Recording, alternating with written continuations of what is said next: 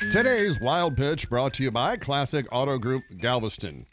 Alabama student Connor Kroll was worried his friend was about to lose a big bet on the LSU-Florida game, so he decided to bail his friend out by doing the logical thing. He called the stadium in Baton Rouge and said, "There's a bomb in the stadium," and hung up. No. Turns out there was no bomb, and Baton Rouge the police traced the call to Tuscaloosa, pinpointed his phone location on the Alabama campus, and arrested him. Now he's facing 20 years for a felony charge.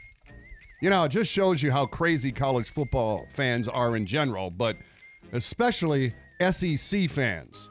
Am I right, Alabama woman? Kiss my butt! Roll Tide! That's today's Wild Pitch.